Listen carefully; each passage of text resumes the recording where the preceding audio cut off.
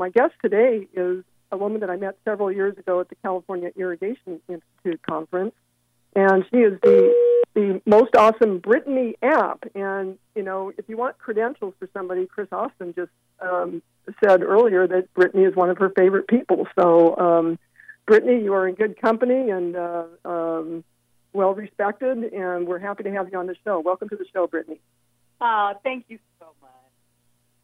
Well, Brittany, I know that our main topic today will be about a film that you have coming up. It's been previewed, I understand, but it hasn't been released yet. The film is Where There Once Was Water, excuse me.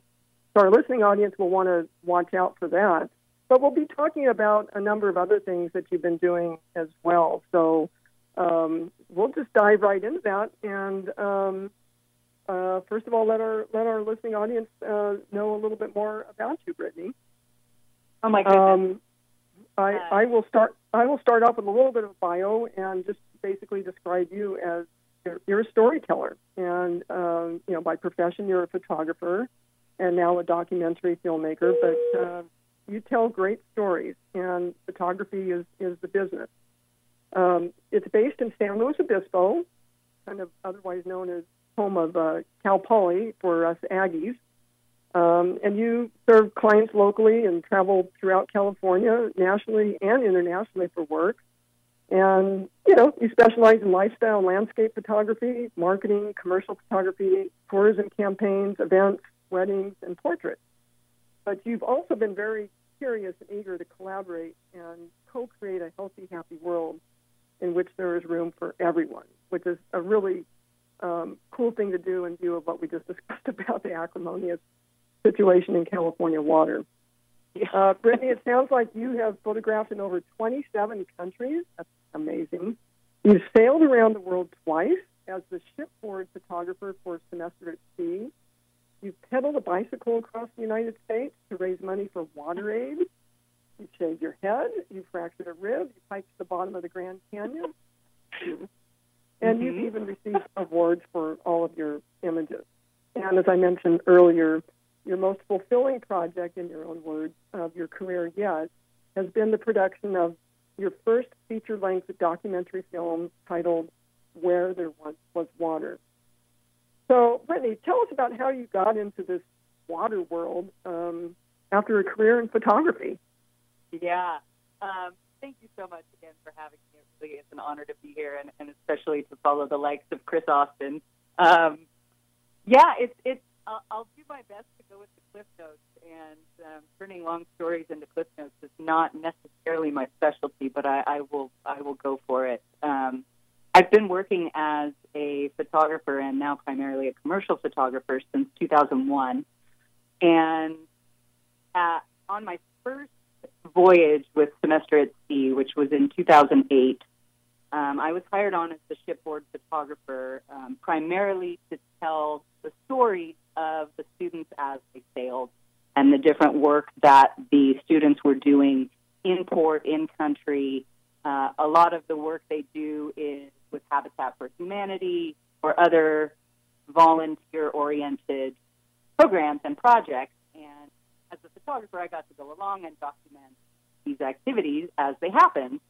And that was really my first experience with a deep dive into what life is really like in a third world country. I knew, I knew that people lived without water. I knew that people lived without proper shelter, but I had never seen it and felt it and smelled it and been in it like I was, in India or in Ghana or in the Amazon. And there was a particularly powerful moment when we were in a small town in the south of India, and we were finishing up a homestay. We were all on a bus heading back to the ship, and I looked out the window, and there was a woman my mother's age who was squatting down in the dirt road and doing her family's laundry in a puddle on the street. And seeing that on top of everything else that I had seen and absorbed over the past days and weeks was it. I just, in a way, it broke me, and it also broke me wide open. Yeah. And even to this day, I get emotional thinking about it. You can hear it in my voice. But I came home from that semester, and I felt like I couldn't even live my life. I was sitting on the back porch of my brother's house, drinking a glass of wine. I had just had a nice shower, and I thought, who am I to shower in more fresh water than that woman or those little girls will ever get to see in their life? And it was in that moment that I decided I needed to do something, but I didn't quite know what that something would be. And so that was really the light switch moment for me. And eventually, first I chose to do this will lead into something else we'll end up talking about, but first I chose, I bet if I did something here to raise money, and I chose a group that's working in global water access, I could donate the money, and that's how I could do the most good, just for right now, just to kind of start and do something. So I chose to run a half marathon. I thought maybe I could raise $1,000. I used to be a runner back in high school, so it was like, hey, well, we could do this. I could do a half marathon. And I ended up raising $2,500. And I thought, well, that's just crazy. All I did was run 13 miles. There was, 2,000 other people also running 13 miles that day. What if I did something that was actually crazy? Probably raise a lot of money. And it was in that moment I decided, after doing the half marathon, I decided, I don't know, maybe I'll just ride a bicycle across the United States. That was pretty crazy. So that's it. So then I did that, and that's how I got into water. And it really has been my passion ever since, because really we cannot do life without access to clean water. Period. Yeah, there is absolutely no life without water. We think that we need all these other things, but boy, if the water faucet doesn't work, that's the number one thing I would want working in the house. Even versus the light switch. Yeah. Well, okay, so that's a great intro. I'm sure that's piqued everybody's interest. Let's break here quickly to a quick commercial, and then we'll come back to more about your film, Where There Once Was Water. Sounds great.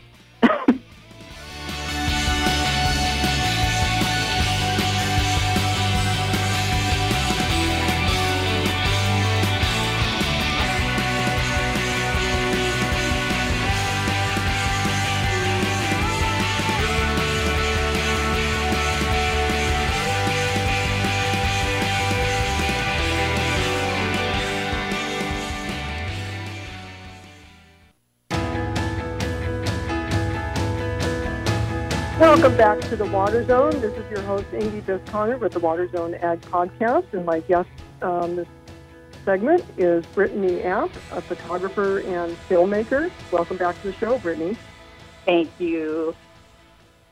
Chris Austin, our previous guest of Maven's Notebook, was just giving you accolades about the great images that you make. So before we get to the film, tell us a little bit about what's involved in creating really beautiful, cool images of food production and consumption, since this is the Water Zone agricultural podcast. Because I know that you work in the agricultural space, and I would bet that Where There Once Was Water, the film, has a lot of agriculture in it as well. So tell us about photographing the agricultural space and how it might be different from some of the other topics you photograph. Yeah, that's great, and you are correct on both accounts. I do a lot of photography work in the agricultural space, and actually a lot of work with the lovely folks at Cal Poly, and they're specifically in the College of Ag. And yes, my film is very much about agriculture, it turns out. We'll come back to that, but I set out to make a film about water, very much a film about water and soil, which has been a fascinating experience for me in a lot of ways. When it comes to photography in the agriculture space, I'm going to admit that it is one of my favorite things to photograph. And I'm not saying that just because of our audience. A lot of times people ask me, like, hey, you photograph so many different things. what's your favorite thing to shoot? And it's hard to answer because I do have an array of subject matter that I photograph. And really, when I'm out in the landscape, I'm photographing wildflowers, or I'm on a farm, or I'm with a cattle rancher. Like those are my favorite.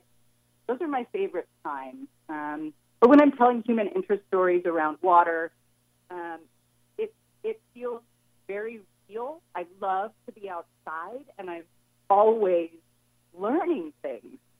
Anytime I'm on a farm, anytime I'm on a ranch, and it doesn't matter what kind or what size, my brain explodes by the end of the day. I've just gleaned so much insight and information from what I have been photographing that I feel like it's this beautiful exchange of, I'm there to tell the story, whether it's in a marketing sense or an editorial sense, but I'm learning just as much, if not more, than how I have shown up to serve. So it's just a really cool exchange, and I have endless amounts of curiosity, and so when things are a little bit different every day and I'm learning on the job, I really am very well fed as a human. I think maybe part of the fascination is that most people don't have access to agriculture in their everyday life. And even though I grew up with it and, in a farming family, I'm like you. I'm still fascinated every time I'm on the farm. I learn something new. I just love, seeing food grow, and the soil and the air and the water and the whole thing, is just and our current challenge with the virus, and basically segmenting society by what's essential and what is quote unquote non-essential. I mean, we know every day that food is really, really essential, and I can imagine that when you're out there, with those farmers and bringing that story to others, that must be really fulfilling. It really is. And honestly, I think, tied into what you were saying, so many of us don't actually really understand where our food comes from. And there are so many links in that chain nowadays with how many humans there are here on the planet. Food can be grown one place, shipped to another place, processed, shipped to another place, and then it, goes to a store and then lands in our hands. I mean, that's crazy. Or you could walk out your backyard and pick it from your garden, or anything in between. So many of us don't get the opportunity, first of all, to be on a farm or near a farm, but then also just we've kind of lost that, I think. I grew up on a very small family farm, so we got to have a garden, and we raised sheep and pigs and chickens, and so I have a little bit of that in my blood already, but it's just fascinating, really. The more I learn about where our food comes from and what it really takes to get it to our plate, the more grateful I am for everyone who's a part of that process. Yeah, Western Growers has a great quote. It goes something like this, Western Growers, the organization. It's something like, at no time in history have people been more interested in where their food comes from, at the same time that people are so disconnected from where their food comes from. Those two things are happening at the same time. It's kind of wild.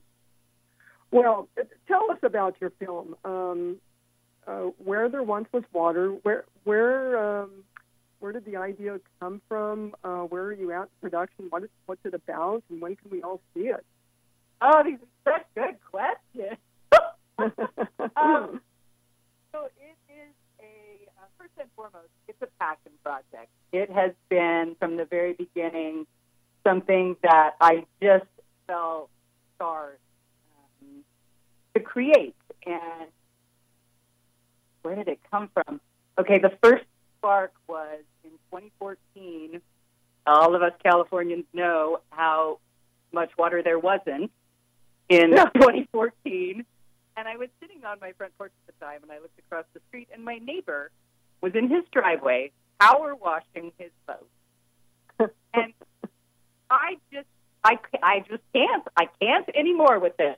There's got to be, I'm a storyteller. How can I help? Because there's clearly a disconnect. That was my moment where I thought, okay, all of the lakes are drying up, and my neighbor is power washing his boat. I mean, the irony on so many levels here. So I started a photography project called Where There Once Was Water, and I thought, I'll travel around the state. I will photograph these disappearing bodies of water, whether they are natural or man-made. And it turns out that was a rather apocalyptic photography series. Became that way very quickly.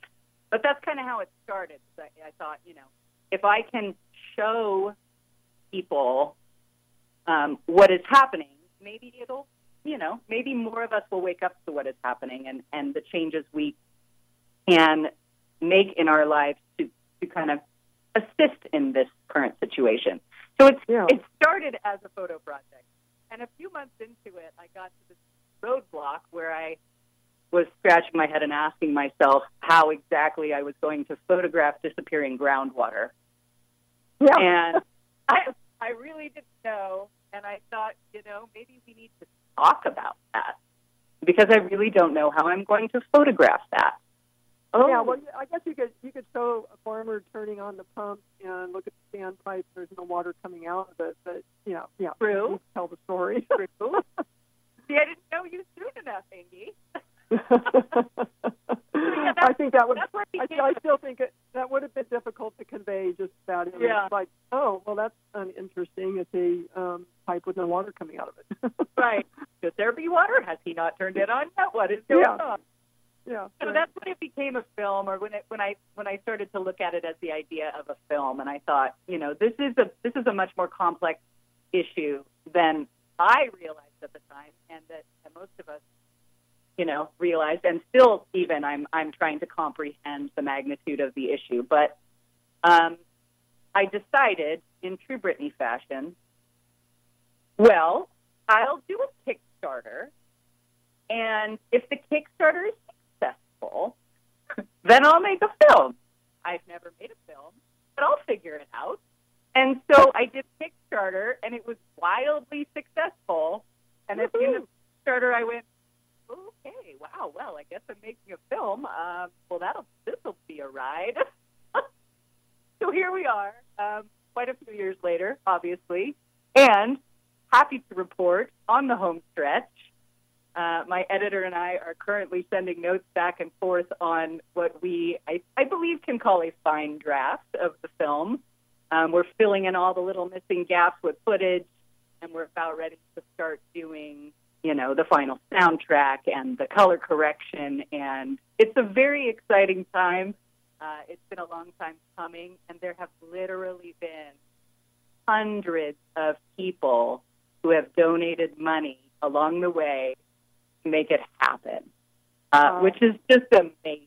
I would not be able to do any of this work without, 500 or 600 people who have donated anything from $5 to $1,000 over the course of the past few years to bring this story to life. So my gratitude is huge to all of them. Wow, for sure. And would you say that the majority of the film is about people in water, or farming in water, or industry in water, or all of the above? Yeah, it's it's a really big topic that I chose. Water. I don't know what's more expansive a topic than water. So I did have to narrow it down. So I'm focusing the scope of the film on California, and it's a solutions oriented film. I feel like there's plenty of doom and gloom environmental documentaries out there, and so I really wanted to focus on, we've got this problem. We need to eat. We need to grow food. Doing so uses a lot of water. So how do we keep feeding ourselves in a changing climate? What can we do? What is working? What solutions are already out there that agriculturalists and farmers and ranchers are already implementing on their land that is really working? And it was so cool to hear Chris Austin mention the soil, because that is where it's at. And I've goosebumps right now. And I'm not a scientist, and I'm now so excited about soil. It's hilarious. but it's amazing. The potential for growing living soils, and then the ability of those living soils to hold water and to store carbon. I mean, it's just, the potential is off the charts, and the work of a lot of these farmers and ranchers is so incredibly inspiring, and it really feels like a tremendous honor to be able to tell their story and share their story in a film about water that I do hope will be helpful for all of us in some way, you know? Oh, I'm sure it will. It sounds like it's very educational as well as inspiring. Do you cover the topic of people's behavior or eating habits? I do, yeah. Possibly changing in addition to how our food is grown. So there's one aspect of how we grow our food, but there's also how we eat. Yeah, absolutely. Do you know the work of Florencia Ramirez? Yes, I've heard that name. So she wrote a book recently called Eat Less Water. And she is one of the final interviews in my film, and she's just brilliant. And her work specifically focuses on us as individuals. How do we, quote, eat less water based on what foods we are buying, what foods we are cooking, how we are cooking them, using our leftovers, going to the farmer's market, and sourcing from farmers who are farming in a way that grows the soil, all of these pieces. So there is absolutely that piece in my film. And there's also the piece about, these are all biological solutions in a way that we've been talking about, but the film is also about technological solutions, because also, as Chris Austin had just mentioned, a lot of work in Southern California has been really inspiring and incredible, using technology to clean up water, reuse water, like the San Gabriel Basin, cleaning up the polluted groundwater and serving it to customers, or you've got Orange County with a recycled water program. It's different watershed by watershed. So what works in Orange County is not going to work in Modoc County, right? Right. Yep. And so that's a big part of the message in the film, too, is we really need to focus on solutions that work in each watershed, because every watershed is different, and different things will work in different places. And then, I think I try to wrap up the film by inspiring individuals that the choices we make really do matter and really do have a tremendous ripple effect. And I want the film to be hopeful. I want us to feel, supercharged in a way to really make a difference for our water, for our food, for our communities, for our soil, and ultimately for our planet and ourselves and each other. Yes. Yeah. Well, I love that, because there are solutions out there, and if we just focus on the negative, nothing good is ever going to happen. So we need to focus on, there are so many good things happening. We had a guest a few months ago from NACSA. That's I can't remember what the acronym is exactly, but it's an organization promoting something that you just said, making farming carbon neutral, or even a carbon sink. We currently view agriculture as a source of carbon and part of the problems with climate change and global warming and such. And it actually, if we farmed a little differently, it could be a carbon sink. And I think that someday we'll be paying farmers to sequester carbon. I hope so. Just as we pay industries to clean up their smokestacks. Yep. Absolutely. Very possible. So there's, and it doesn't mean that everybody has to become a vegan overnight, or just buy organic food, or just go to the farmer's market. I think if everybody had very small incremental changes, that we could do a lot of good. Honestly, some of these ranches doing the most impressive, soil regeneration and quote unquote carbon farming, where they're getting carbon back into the soil. They are ranchers who are raising grass-fed beef for human consumption. So I'll eat that. Absolutely. Yeah. I get to Yeah, the eat water and footprint. I get to save the planet all at the same time. And that's amazing. Yeah.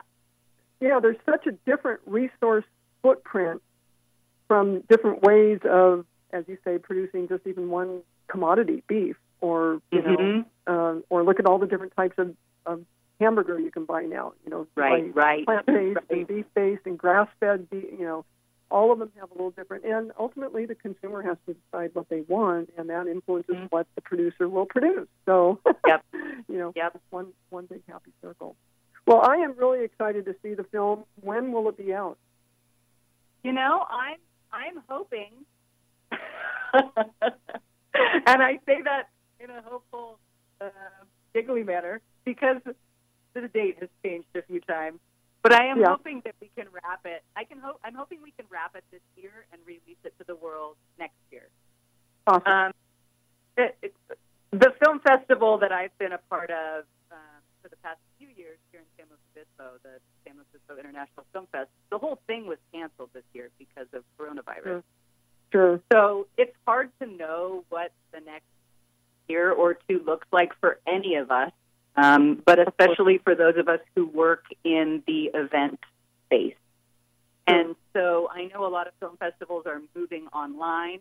I want to release this film to the film festival circuit, and I don't really know what that's going to look like, next year or this year or the year after. So we'll see. But I know that it is time, and I know that this message I feel that this message is an important message for the world right now. So if we need to be creative in the way that we release it, well, then, hey, it's good to be a creative person, right? That's what we do. We figure out ways to do things that are different. I think we've all been figuring out how to do things differently for the last 6 weeks in a lot of different ways that we never thought we would have. So we'll figure out a way to see where there once was water, whether it's online or local theater. Hopefully, with social distancing, who knows? When those sorts of things will be available again. Well, great. I will ask you at the end for maybe a website link that people can go to. But before that, you just mentioned the virus, and I know that you've done an incredible job just creating a coronavirus pandemic resource page for people to go to. I remember getting it in an email, and I sent it to my nieces and nephews because they were trying to figure out how to do homeschooling overnight. And you have some great resources in there for homeschooling. So how did that come about? Well, what a wild ride this has been, right? And we are all in this together in a very separate sort of way. And I literally closed escrow on the 13th of March on a little off-grid tiny home out in the middle of the Carrizo Plains. Oh, my goodness. And then we got told to shelter at home on the 17th or the 18th or something. Yeah. So I was out here with no furniture. Oh, my goodness. With a camp chair in the living room. And now we've all been told to shelter at home, and there's all this information flying around. And I was just kind of watching it all, blow up in a way on social media. And I thought, how does a person keep any of this straight? I mean, kids are now being homeschooled. We're being told to work at home. All my events are getting canceled. I can't even go furniture shopping. All of the big things to all of the little things and everything in between. And my brain works in a way that I like to take all of this info and organize it and make it pretty and present it to people. That's part of what I do as a filmmaker, as a photographer, as a storyteller. And I thought, I could do something here that would maybe be helpful. And I think it was. It absolutely was. It's a beautiful website, and of all the information flying around and the disinformation, even worse, your website is awesome. People should go to it as soon as this interview is over. Well, you're a sweetheart. Thank you. Yeah, and I just thought, some people are needing to apply for unemployment. Some people are trying to teach their kids at home. Some people are now trying to cook sourdough bread. Some people want to plant a garden. So I just put all of these resources in one place, and it keeps growing. I update it just about every week. So, so and then also, like you said, how to buy furniture online?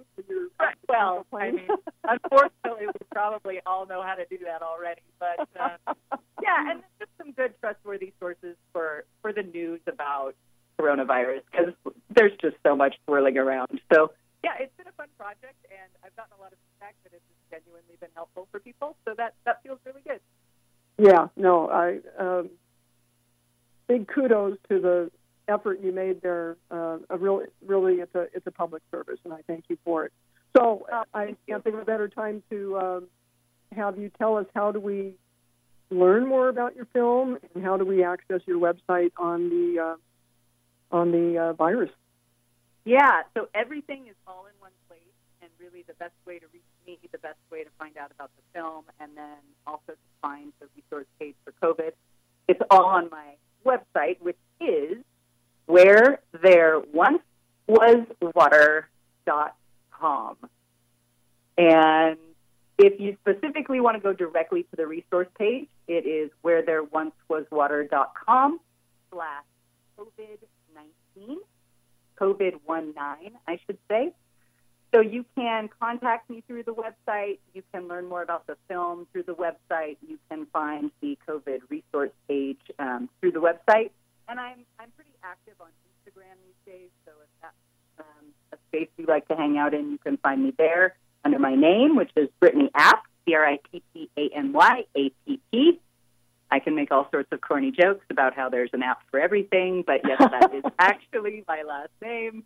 So yeah, I would say the website, which is wheretherewaswater.com, or just for fun, you can follow me on Instagram. I'm raising some ducklings. They have been my quarantine buddies, and so that is a lot of my Instagram content right now. It's the cute little pack of ducklings that I'm raising. Oh my goodness, what a time to be out in the middle of nowhere with no furniture and a bunch of ducks. Oh my goodness. Sounds like fun. I hope you have a duck pond for me. Just a little bit of water. Yeah. Brittany, with the last minute or so that we have left, I want to give you the opportunity to maybe shed some light on a couple of quotes that you have on your website. Yeah. One of them is from Harold Whitman, and another is from Cynthia Bricks. Cynthia said the shortest distance between a human and the truth is a story. Mm-hmm. And amen to that.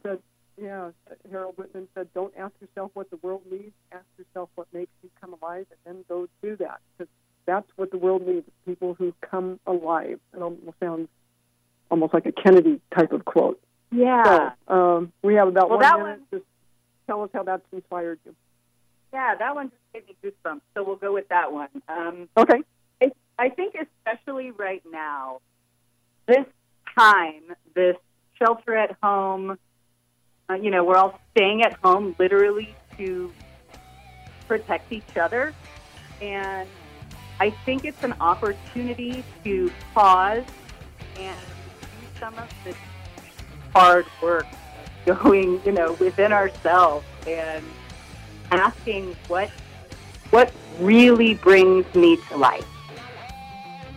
What really matters? What really matters? Yeah, what really matters? What really lights me up? What really makes me feel like a human and a force for good in my community? And we can all ask ourselves that right now and, take steps towards making that a reality. Oh, Brittany, thank you so much for sharing your story with us, and we can't wait to see your film.